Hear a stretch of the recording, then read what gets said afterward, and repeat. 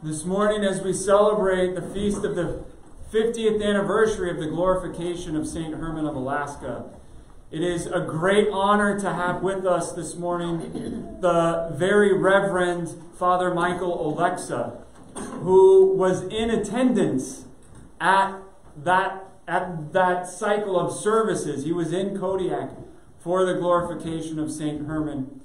Father Michael is a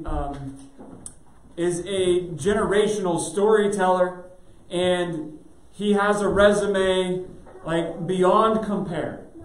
But more than all of his academic accomplishments and achievements as a priest over 46 years in Alaska, he is a very good man and a good priest, and he's become a good friend. And so it is with great honor and joy that we get to welcome him into our midst for the first time in this parish on the feast of St. Herman. And Father Michael has graciously accepted my invitation to give the homily this morning. Father, it's good to have you with us. Christ is married. He is never shall be. In the name of the Father, and of the Son, and of the Holy Spirit. Amen. We celebrate today the first glorification of a saint in North America, at least in the Orthodox tradition. What's a saint?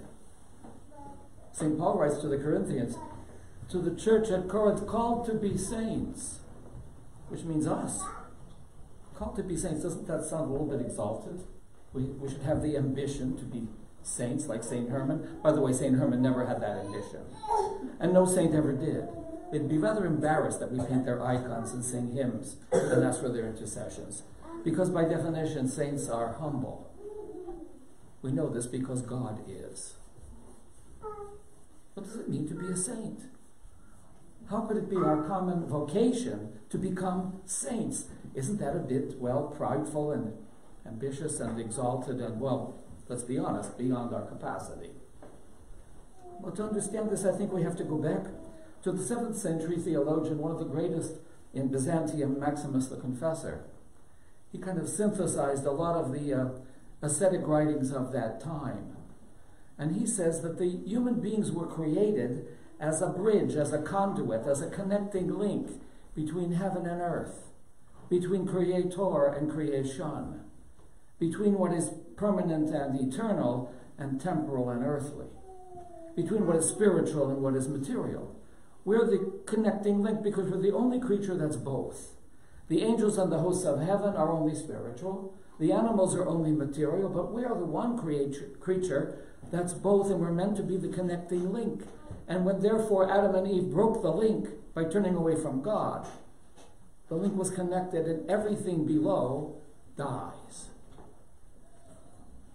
We're responsible not only for the death of ourselves, having broken the link, but the death of every other creature.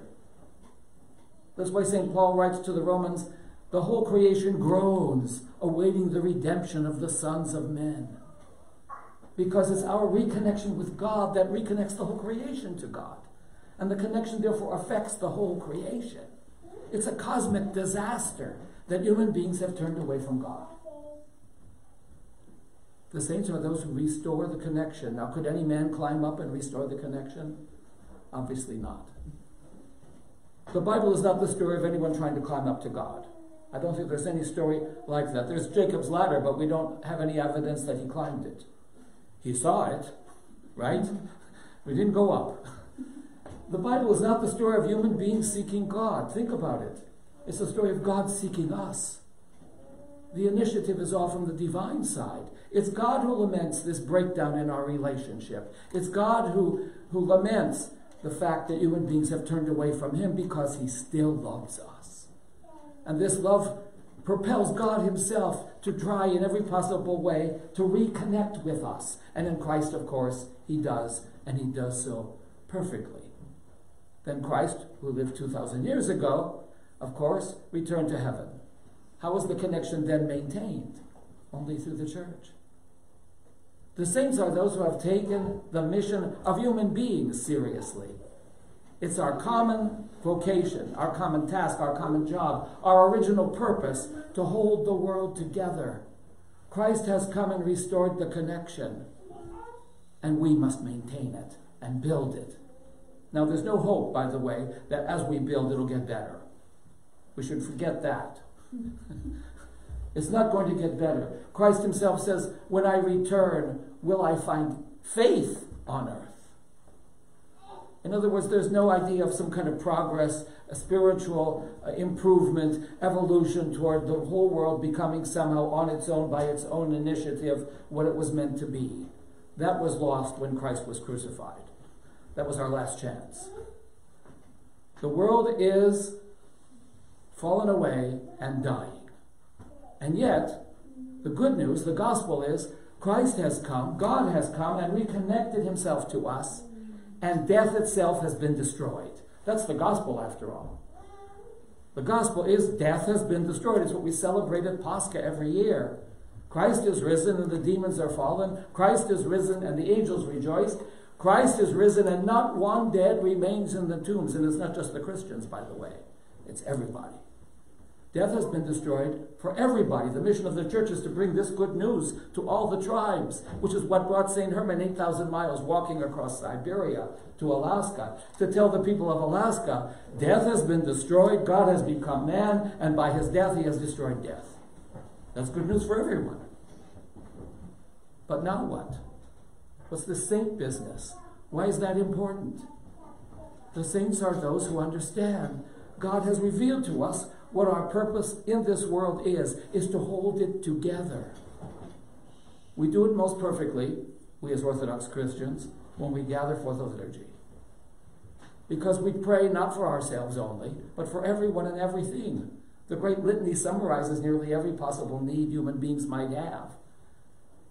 We begin with where we are, here in this world, and we raise it up to God.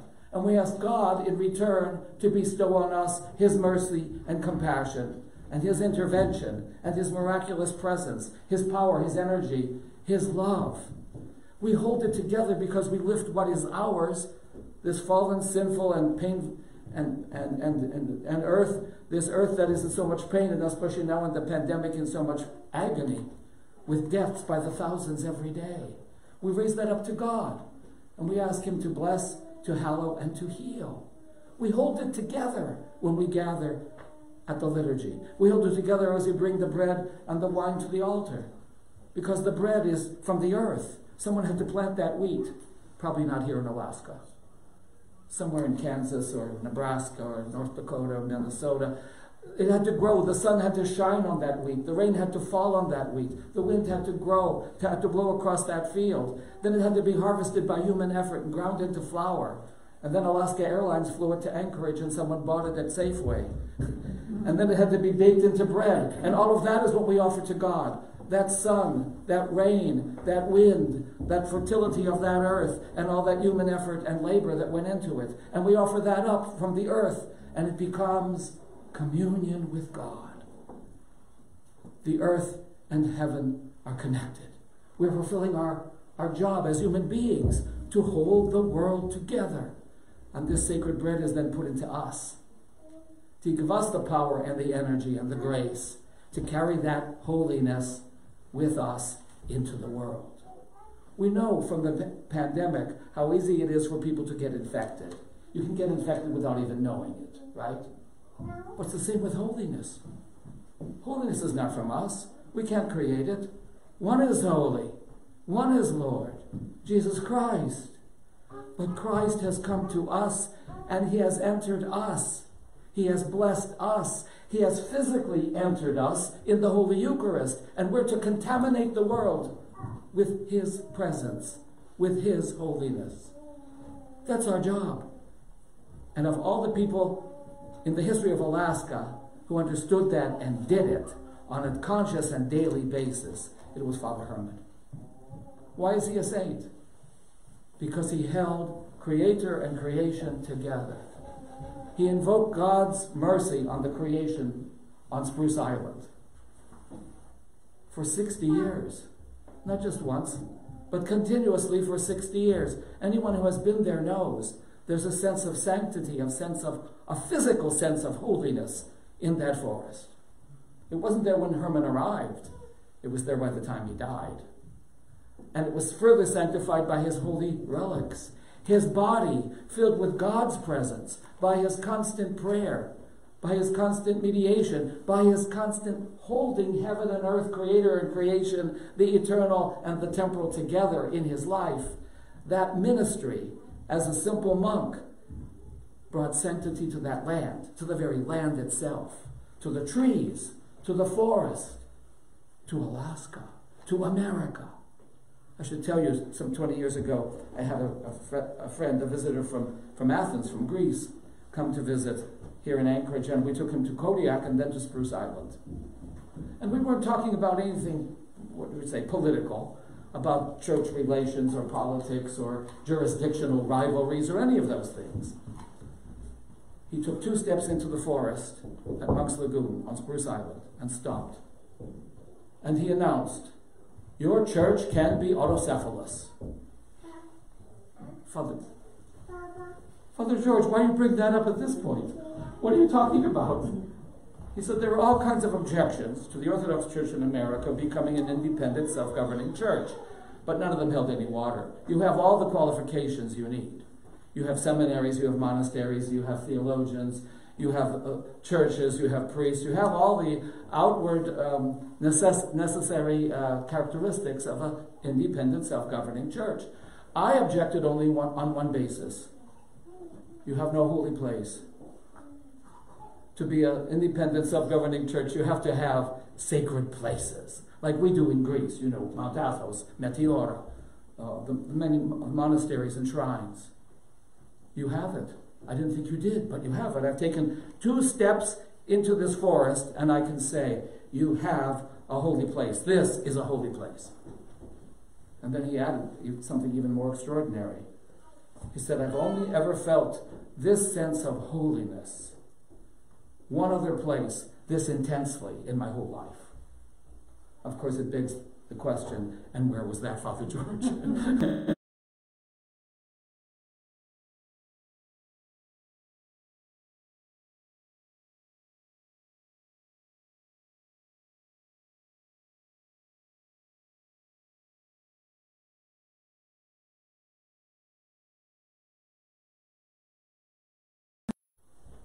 Day in and day out, reading the Psalms and performing as best he could as a single monk the monastic rule of prayer.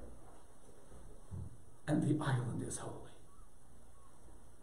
And we talk about his miracles, but you see, there's only 2 actually prophecies. One about the forest fire coming and drawing the line in the dirt, in the stones on the beach, and the tidal wave and putting the icon on the beach. Those are the only 2 sort of miracles attributed to Father Herman during his life.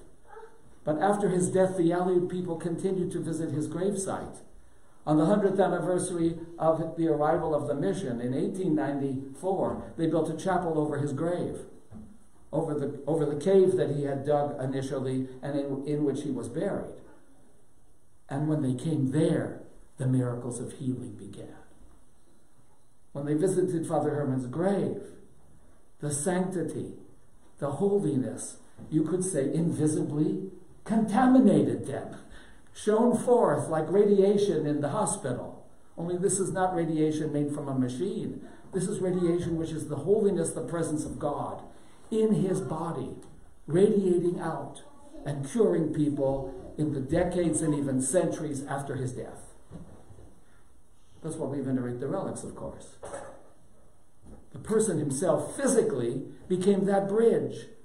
What is heavenly, holiness, has now filled physically the bones, the body of this man, because he spent his life holding the world together, invoking God on this planet. Why do we have it? I always cringe to see domes such as you have on your church being referred to as onion domes. I was once at a tour in Eklutna, and the tour guide said the domes on our church are in the shape of onions because of the onion oil used in our services. Of course, it's olive oil. Has nothing to do with onions, right? But what is that shape that you have so beautifully on your own church? It's Pentecost's flame. This is a place where holiness comes to earth. Where God's presence is here in this world. Where the incarnate one, God who became flesh of the Virgin in Palestine, born in Bethlehem, is present. Physically present. The mission of the church is to bring it all together. Heaven and earth, creator and creation. The temporal and the eternal. And a saint embodies that. And St. Herman did simply in his prayer. He wasn't a priest. It wasn't even sacramental. It was simply his loyal, faithful, daily, intense prayer, holding the world together. And the forest, 200 years later, is a holy place because that one monk lived there. Now, that's our vocation, yours and mine, to hold the world together, to keep heaven and earth, creator and creation, the eternal and the historical or physical, the spiritual and the bodily together. That there would be no separation. That they'll be together because that is what the parousia is, after all. The coming together of heaven and earth. It's not the destruction of this planet. God loves the cosmos. God loves the world and sent his Son to sanctify it. That's the mission of the church, is why we go out at Epiphany and bless lakes and rivers and oceans. God will take care of it in the end. It's not going to become holy gradually, as we already said. There's no optimism in Christianity, unfortunately. It's all going to come somehow to a tragic end. But that end will be a death followed by a resurrection in the image of Christ's death and resurrection. You know, his body, as we just heard in today's Matins Gospel, was the same body, the print of the nails still there. And yet, the closed doors couldn't lock him out, and the sealed tomb couldn't keep him in. That's the image of the world to come. It's the world St. Herman lived in, even while he was alive in this world. And it occurs to me while we were singing the hymns of Transfiguration, there's one of the hymns that says, this glory that Christ reveals is not only the uncreated light of his divinity, it's the original glory of man. Because if we were doing our job, if we were the creatures God created us to be, we would be clothed in that same light. Adam and Eve were not naked before the fall. They were clothed in majesty. They were clothed in glory. They were the image and likeness of God. And then they sinned and the light went out. And they saw their nakedness and were ashamed. We're the ones who are still naked. But we're meant to be clothed in glory. The priest puts on his vestments and gives thanks to God for clothing us here on earth in glory, in beauty.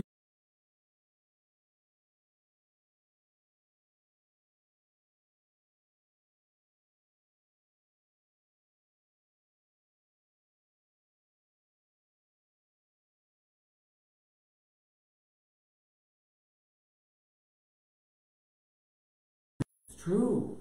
That's what we're supposed to be.